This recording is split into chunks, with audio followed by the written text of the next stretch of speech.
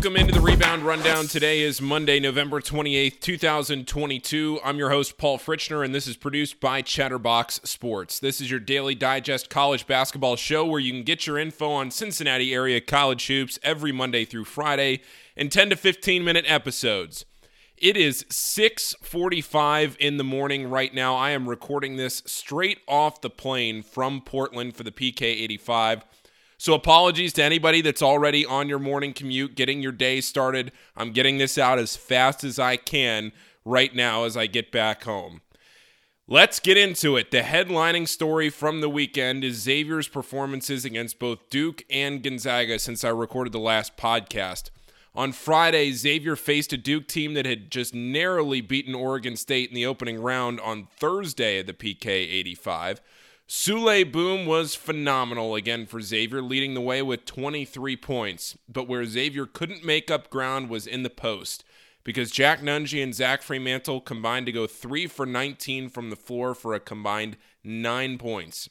It felt like every time Xavier got close in the second half, they couldn't string the consecutive stops together that they needed to climb back into the game.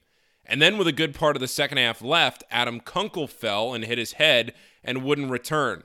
That was a tough pill for Xavier to swallow because they could have really used his shooting in crunch time. Duke kept Xavier at arm's length, never let them complete the rally, and the Blue Devils ended up winning 71-64. Then yesterday, again without the services of Adam Kunkel because of his injury, Xavier faced number 6 Gonzaga. The Bulldogs raced out to a 17-4 lead, and from where I was sitting, it looked like the game might even get more out of hand. Gonzaga just had so much length on the court, and they were making it incredibly hard for Xavier to do anything offensively. But as the game approached halftime, Xavier clawed their way back into it. Xavier went into the break down 6, despite trailing at 1 point by 13, going 5 for 17 on layups, and having their leading scorer, Souley Boum, go scoreless in that first half. Gonzaga hit a 3 right before the halftime buzzer to stretch it to that 6-point lead, but all things considered, Xavier was right in it. Then in the second half, Colby Jones turned on the Jets. He finished the day 3 for 3 from 3, and 9 for 10 overall from beyond the arc in the PK85. He missed his first one against Florida and hit all 9 he took after that. Jack Nunge also had a really nice bounce-back game after what happened Friday against Duke. Nunge led Xavier with 25 points on 11 of 16 shooting, including 2 threes, and he had 6 rebounds, 2 assists, and a block to go along with those 25 points. Xavier led by 8 with 6:19 to go, but Gonzaga, they showed why they're a top 10 team. The Bulldogs went on a 20-4 run over the next 5:24 to retake control of the game. They just hit shot after shot, 3 after 3 down the stretch, and pulled away from a Xavier team that went cold from the floor. And again, it was the defense that was an issue for Xavier. It is abundantly clear that this Xavier team will score enough points, but can they defend enough to win games when they need to? That is the biggest question. And now, where does that leave Xavier? I tweeted after the game last night that this is a Xavier team who has lost to number 6, number 8, and number 11, and in my mind, will no doubt make the NCAA tournament. I firmly stand by that. But what it also does is leave Xavier in a spot where the West Virginia and Cincinnati games become all that more important. The Big East is not nearly what it usually is. Villanova is 2-5 after 3 straight losses in Portland. Seton Hall lost to Siena yesterday. And outside of Connecticut and Creighton, there's no other surefire NCAA tournament teams in the conference. St. John's has looked good, but there's still question marks there. So while Xavier's look capable against some of the top teams in the country, the Musketeers have to make sure that they beat West Virginia at home and Cincinnati on the road, and then trust that the Big East produces enough Quad 1 opportunities to give them the breathing room that they need to hear their name called on Selection Sunday. Again, I believe Xavier will be in the field of 68 when the games are all said and done and they have that bracket sheet in front of them, but they'll have to turn some of these close games into wins for their resume. How about Northern Kentucky yesterday? Or really, I guess I should say, how about Marquez Warwick? Because he set the school record with a 45-point performance in a double overtime 85-77 win over Tennessee Tech at Truist Arena. Warwick shot 18 of 31 overall, 5 of 10 from 3, and 4 of 6 from the free throw line. Hubertus Pavorius added 16 points, and Chris Brandon only scored 6 points, but he grabbed a staggering 19 rebounds in the game. Can't say enough about what Warwick did to will the Norse to this win yesterday after NKU's 0-3 week in Florida at the Gulf Coast Showcase.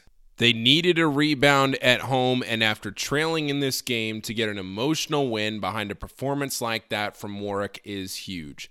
We'll see if that's a spark for NKU as they face Youngstown State on Thursday at home.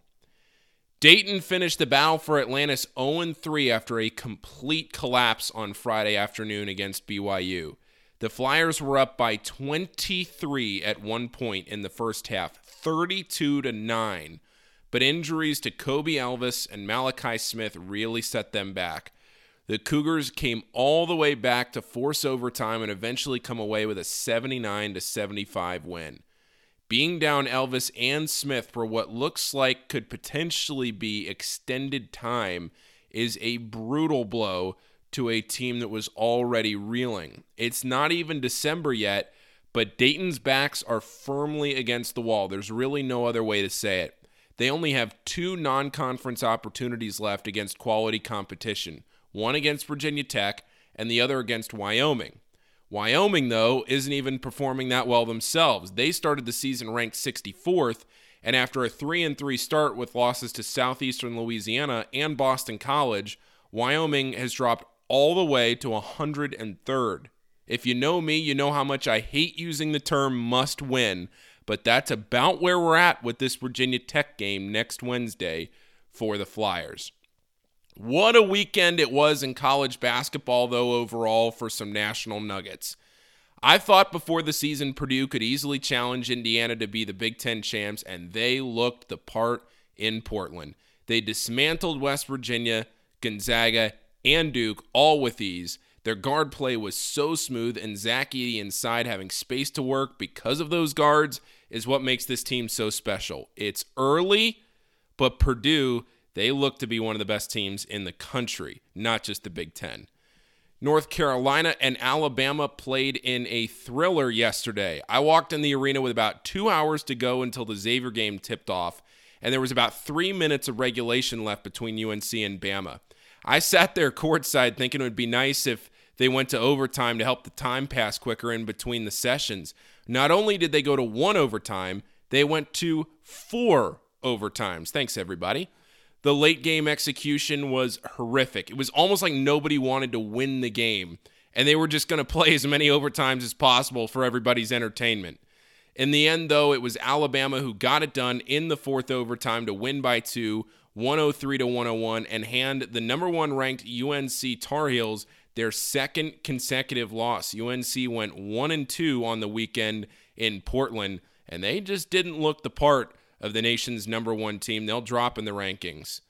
I mentioned UConn earlier when I was talking about the Big East and how it relates to Xavier's schedule, but watching them in person over this weekend was very impressive. I don't know what the AP will do this afternoon when they rank the teams, but they absolutely deserve to be in the top 10.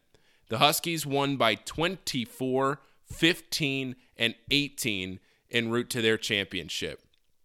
Also over the weekend, in the Bahamas, Tennessee beat Kansas 64-50 on Friday to win the battle for Atlantis. The Volunteers have looked very solid this year outside of that bizarre blowout loss to Colorado. That'll do it for today's Rebound Rundown. There's no area action tonight at all, so tomorrow's episode will be a 10 to 15 minute feature interview to hear about a few of the teams that this podcast covers. Fairly quiet week this week in local games before a bigger weekend coming up. Thanks for listening, everybody, and I'll talk to you tomorrow on the Rebound Rundown.